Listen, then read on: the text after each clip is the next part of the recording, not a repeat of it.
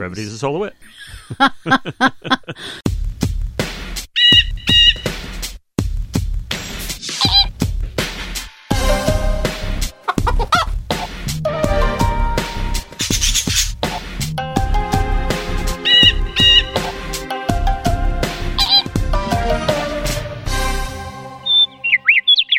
Welcome to Winging It. This is the somewhat whimsical, certainly whirring, decidedly wonky, seldom weighty, endlessly well-intentioned, and wildly witty show about music where one, me, knows what's coming and the other, you, does not. And this happens in between both proper to ensure that you can spend anywhere from 15 to 180 minutes with us every week. And by you, we mean the audience. We'd like to see you every week. We hope you're coming by every week. We didn't do this show in the very beginning. When we set out, we were just doing the regular Birds of a Feather show. This is I was going to say by popular demand, but that would be a stretch. It wouldn't. It wasn't exactly. It was by demand. It wasn't a grassroots movement or anything. That we're aware of. Yeah, that we're aware of. I mean, if there was, send us photographs, send us, from your meeting, and thank you. Yes. But, yeah. So this is one that we do, and actually, it's really fun because it's totally unscripted. Now, not that Birds of a Feather is scripted, but it's got a format. You hear us talk about the format a lot. This doesn't have a format. Except for the only part that's scripted is that intro you do. And to this day, I don't know if you're saying worrying or whirring, as in whirring of wings. Whirring. Whirring. Oh, it is whirring. Yes, okay. I just don't say because whirring. It does kind of whir, and I thought maybe worrying. Yeah. I would say worrying. This is whirring. Now, whir, I can see. People are going too far when they say whole and things like that. I can't handle that. I mean, that's. Oh, how do you say the word H-E-R-B? She has this idea about I say things strange. H-E-R what? B? Yeah. Oh, do I say herb? Yes, no, that's a British thing. I say herb, although really, since I like to say things in a British way, or at least spell them that way, I should say herb. Please but don't. I do say herb. Yeah. No, people in New York, even Howard Stern says herb. Herbs and spices. I'm like, really? What? Herb is a guy. Herb is a guy's name. It's a Thank dude's you. name. Yeah. Herb is a dude, and spicy may be his chick. Gee. But yeah, so he says and herb. I don't say in hospital and stuff like that. As much as I love that, Yeah, it's kind of nice. I like it. An hotel, Oh, that's very nice. Or an hotel, because you don't do a consonant with an N. But if you don't say the H, hotel becomes a word that begins with a vowel. That's correct. Very good. Yes, very true. So anyway, while we digress, that's what we do. We don't care. This is our deal. Devastated Anglophiles. I think it's going to be whirring. Or decidedly wonky. Yeah, wonky. What are we talking about tonight? Well, I know and he doesn't. So this time I thought it would be interesting if we talk about 10 songs inspired by other songs. Inspired by other songs? Yeah, so these are songs inspired by other songs. So it's very interesting. I love when that happens, by the way. So. Right, isn't it cool? I think that's really cool. Very hot topic, and no, there's not sponsoring the show or anything. Not that I'm aware of.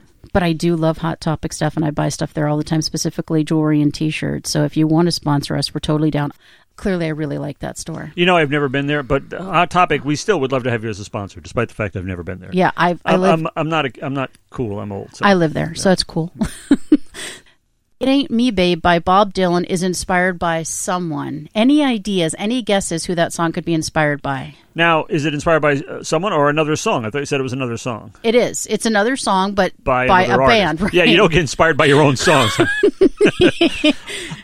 I inspired myself to write this. Well, I'm not sure. Clem was like, I am inspired by our last album. I write songs about my own songs all the time. Well, so, yeah.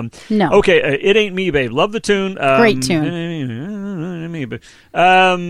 Inspired by, I take a stab in the dark and say Joan Baez, but... That's lovely. Yeah. That's a very good guess, but no. He is inspired by, in this one, She Loves You, Yeah, Yeah, Yeah. Now, I never would have guessed that because people say word, word repeat 3 times so often that I would have made no connection there. Very interesting. Of course, we know they knew each other. Yes. And they hung out and partied together and things like that and inspired each other. And the Beatles, great album, Beatles for Sale, is definitely an offshoot or a product of the period of time they got to know Bob Dylan. So For sure. I never would have thought, yeah, no. Nope, totally threw me. Just a little nod to his contemporaries, but the Full Throttle delivery imbues the song with even more sincerity. Is this speculation, or did he actually confirm? I think that they have some confirmation that these are real, and by they, I mean faroutmagazine.co.uk. Thank you very much. Well, if Dylan hasn't violently and vociferously denounced it, then it's probably true. He is not. And this one will not surprise you, so I'm going to make you guess again. Come Together by the Beatles was inspired by... Not Get Together by the... No. Come Together was inspired by another song, another artist. Any guesses? My whole life, and I don't know this. That's okay. What is it? It is Chuck Berry. Really? We know they have a huge affinity for Chuck Berry and Elvis Presley. Yeah, but it's not a Chuck Berry kind of song. They've certainly done their share of them as well as covers, but Chuck Berry, no kidding. Paul McCartney once admitted lifting the notes from Berry's song I'm Talking About You for I Saw Her Standing There. But it is John Lennon's more notorious Come Together that is more resolutely remembered because John Lennon was an honest lover of Berry, once saying, and I quoted this before, if you had to give rock and roll another name, you might call it Chuck Berry. As great as Elvis was, as a fantastic interpreter he was, to me, to what be the about king Little of something. Richard then, though? But he's kind of up there. We talked about that, too. We said Little Richard is definitely royalty. Yeah, but lyrically, Berry's head and shoulders above all the rock and roll crowd, I think. Interesting. I mean, the stories he told and everything, in addition to truly rollicking music, I think Berry's has to be the king if there is one. So, just to just put a little finer point on this particular one, Come Together is some sort of, I guess, structurally based on Chuck Berry's You Can't Catch Me, with both song lyrics containing Here Comes Old Flat Top. Now, I didn't know You Can't Catch Me has the line, I didn't Here Come Old either. Flat Top. Nope, I did not know that. I'm telling you, when I'm looking for this stuff, I'm like mind blown. No, because Lennon's lyrics are often really psychedelic and Chuck Berry's are not. They're very concrete and very clever and very understandable. But Here Come Old Flat Top, out of context, who knows what it means. But I mean, but no, I did not remember that line. And I love that song, You Can't Catch Me. Absolutely. So I'll be gone like a cool breeze. So this one may be a little more difficult. So they get even harder, but it's interesting. Mm-hmm. So The Circle Game by Joni Mitchell is inspired by... Is that from the weird jazzy period? Because I don't know it. I was going to say, I think it's from the weird jazzy period. I mean, that we're like, I just adore Joni, and then there's some stuff, and it's just like, I don't think I understand this. I mean, if you're playing with Jaco Pastori, no offense to anybody, but you kind of got me wondering what the hell you're up to. I don't know. What is it? Well, The Circle Game was written in response to Neil Young's track called Sugar Mountain. Oh. A song written when he was just 19 and lamented the loss of his teenage years. She said in 1968, this is a song that's been recorded by a couple of friends of mine, so you may know it a little better than the other ones. And if you do, you know the chorus, just sing along, because it's a chorus about people and growing old and growing young and carousels and painted ponies and weather and the Buffalo Springfield. Yes, exactly. I love Sugar Mountain. It is just a longing to be a perpetual child, you know. To live on Sugar Mountain with the barkers and the colored balloons. You can't be 20 on Sugar Mountain. We subscribe to that here. Right. Yeah, this is, I mean, look at both studios and it's like, this motherfucker don't ever grow up. And you don't have to. Why? And I'm the Rambo of rock, okay? The 70s never ended. It's like, the 70s never ended for me, you know. That's not true, because you are actually very open to music. You just have an aversion to certain male voices, but you are very open genre-wise, and you're very open to music. You just want it to be structurally sound. You want it to be something that's memorable. You want it to have shreddy guitar. You want it to have kick-ass vocals. I mean, it's not that you're not in. You are very specific on what you're looking for. But look around both studios, and what do you got? If you look around, I mean, this could have been my bedroom from the 70s. I was trying to help you out here. Yes, except did you hear that? Trying to help? You really did. I really went out on a limb. Really did. No, and those things she said, I affirm them. It's They're true. But I mean, what do we got on the wall? Aerosmith, Elton John, Ace the Frehley Beatles. Behind you. Well, yeah, but it's Ace Frehley, and that's a nod to the 70s. However, it's like a 2017 album. But you know, that's because I got it from him personally. It's still a throwback. Yeah, still a throwback. And my own record is the only new one in here. So that's true. Anyway, but yeah. But the classics never die. Come on, classics never die. And there they are, living. It never ends. So I think it's very interesting and very cool. That's another one. So Neil Young inspiring Joni Mitchell. Weird jazzy or not, now I'm curious about the song. I know. We'll have to listen to because Joni is so good at capturing that kind of idea, like the first verse of Both Sides Now, which if it were the only song so she ever wrote, amazing. she would be a legend to me. If that it just takes that one song, Right. And even if they suck after that, you're still cool. Yeah. I mean, if you write Both Sides Now, you're a queen to me forever. That's nice. Okay, well that's good. So the good news is I'm just adding stuff in my head. You like at least one Ascent song, so we're good forever, even if the rest of the shit we write sucks, right? Right. So far it hasn't, but we're not a legend. I'm just saying you're still like us. Yeah. Even if we suck ass after that. Yeah. Okay, you liked at least one song. You have nothing to prove from now on. Okay, perfect. Excellent. So we'll just let it all go then. We'll stop putting on our makeup. We'll stop doing our hair. You can rest on your laurels now. Because you'll be like, well, no, they had that one great song, and so they're good forever. So I like that. We're grandfathered in. Yes, absolutely. Yeah, you've got tenure. I love it. All right. So Smells Like Teen Spirit by Nirvana is inspired by. This one's tough. Not that thing with the fucking perfume that I didn't get with the deodorant or the body spray or whatever it was. No, no, it's a song. Smells Like Teen Spirit. I'm trying to think about.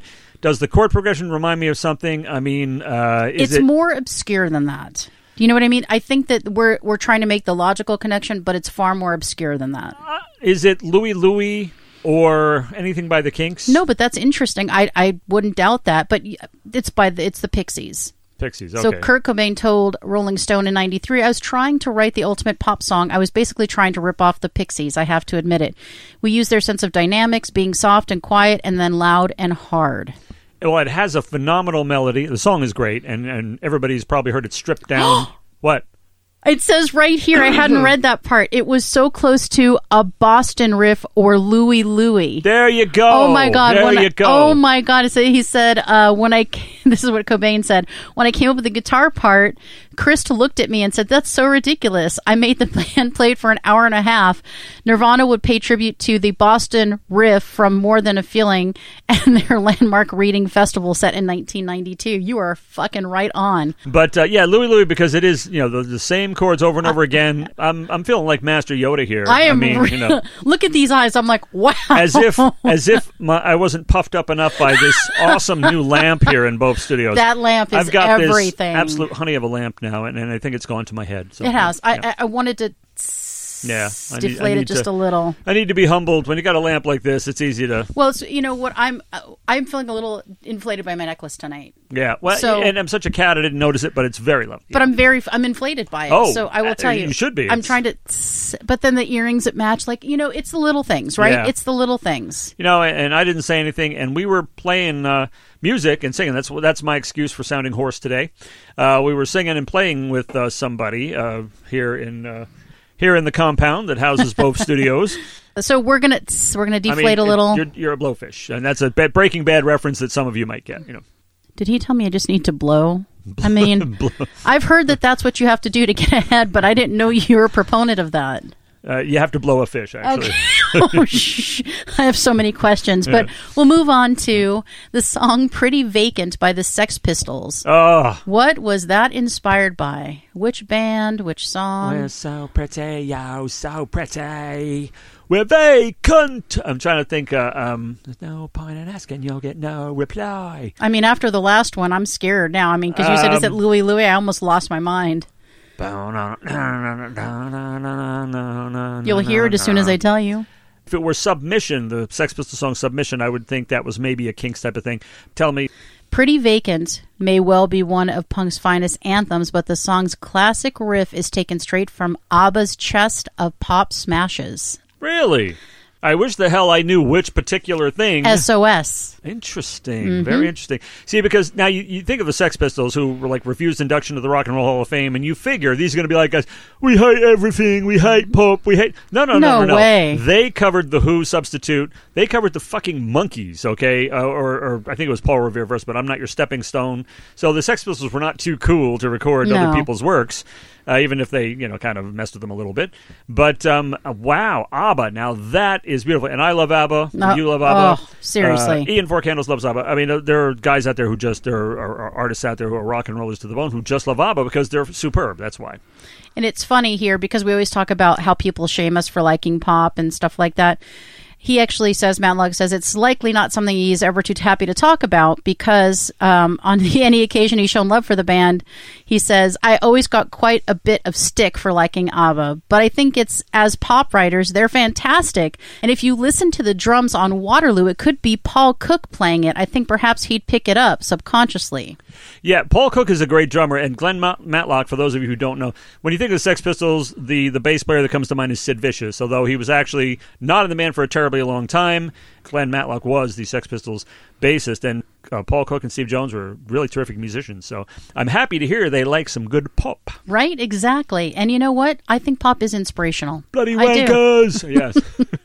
All right, Whole Lotta Love Ah. by Led Zeppelin was inspired by any guesses? Well, isn't it You Need Love by a straight rip of You Need Love by, oh God, Howlin' Wolf, I forget who. Wow. Yes, it is a song inspired directly by both Willie Dixon and Muddy Waters' song You Need Love. Oh, Willie Dixon. Well, Willie Dixon, they did 2 Willie Dixon songs on the first album. Yeah, that doesn't surprise me. But I was thinking Howlin' Wolf, but you're right. I should have said Willie Dixon It or clearly Muddy doesn't Waters. surprise you. But I didn't know the original artist. But they love doing that stuff. They absolutely do. So Plant remembers Page's riff was Page's riff. It was there before anything else. I just thought, well, what am I going to sing? That was it. At the time, there was a lot of conversation about what to do, and it was decided that it was so far away in time and influence that, well, you can only get caught when you're successful. That's the game.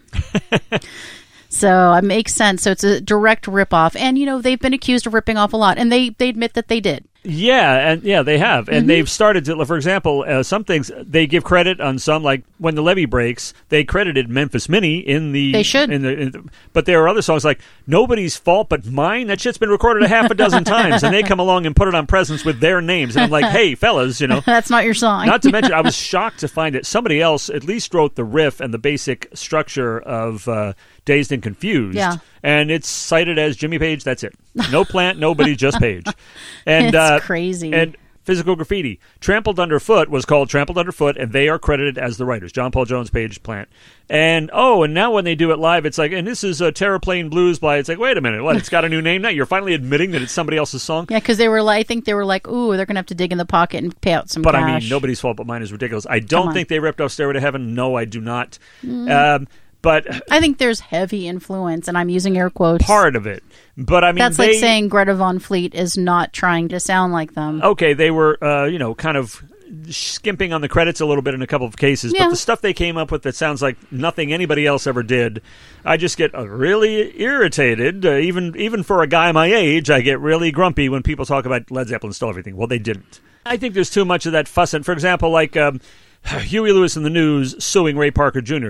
I'm sorry, I Want a New Drug really doesn't sound... I don't care about the riff. It doesn't sound that much like Ghostbusters to me. I mean... I don't really get that one, but I do get the Uptown Funk, Blurred Lines definitely. So Blurred Lines, they lost to the original artist. Oh, I don't remember what Blurred Lines was supposedly... Oh, I'll tell you all Yeah, about that. But yeah, it's crazy stuff. There are some derivatives, I will say that. And I do think if you steal or you borrow and it sounds wholesale like that at any point, you should just give some credit. Just give some money to that person. I mean, clearly they're the ones who deserve it as well. So you may have done it better, newer, and more, more forward. But I always say about Zeppelin, okay, from whom did they steal No Quarter? The Song Remains the Same, the Rain Song, In the Light? Nobody. That's who, because nobody ever did anything like that before. No, but they're inspired by those people, and that makes sense. You hear influences in everyone's.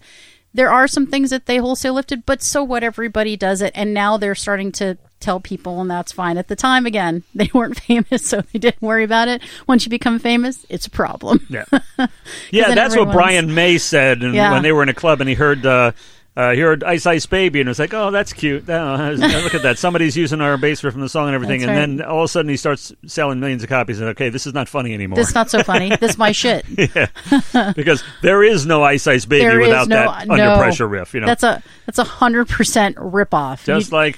That's a sampling. Yeah. If you sample somebody, fucking pay them. You can't touch this. You cannot touch this. That's why we pray. I mean, there's just so many.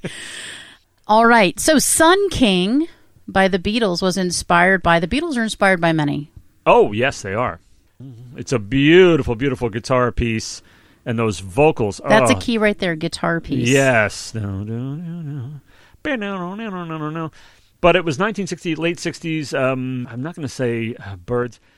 Fleetwood Mac. Really? Their instrumental Albatross. Oh, kidding. Yes. Well, which I've never heard. I'm not that familiar with early Mac, and I know it's great. Good I know stuff. It's great. Peter Green, yeah. It's terrific stuff. While in 1980, Lennon may have eloquently referred to the song as a piece of garbage I had around, it has become a cult favorite. Wow. Because, of course, the Beatles pioneered so many studio techniques and things like that, and that, like the reverb and everything, that kind of thing. But it's good to know interesting to know they got that from somebody else. But a piece of garbage he had lying around, Mr. Lennon, that is a classic, sir. I hate to differ with you, but that I love that whole Abbey Road. Forget about it, man. But I mean, just imagine to be that brilliant that like something you think is shit is just like that amazing. I can't imagine. Usually if I think it's shit, everyone else thinks it's shit too. So that's, an example of what they thought was shit was like, I Want to Be Your Man, which is why they gave it to the Stones, as I think it was Lennon said, we're not going to give the Stones anything great, are we? Which they were friends, they were not rivals, right? But that is kind of funny. It is kind of funny. But hey, the Rolling Stones are on the Sgt. Pepper's Lonely Hearts Club Band album cover. That tells you something, right? That does tell you something. And they sang on All You Need Is Love. It is all you need, though. Yeah, that's right. Surfing USA, the Beach Boys was inspired by. Was it Jan and Dean something? Because I don't know, Chicken and Egg with the Beach Boys and Jan and Dean.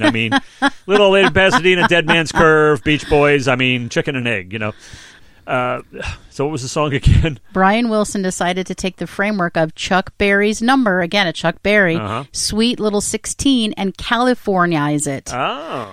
Just like the Rolling Stones took a hint from Muddy Waters and Howlin' Wolf and brought their music to England, perhaps Brian Wilson's approach may have been a little too on the nose, however. I was going with a girl called Judy Bowles, he said. This is Brian Wilson.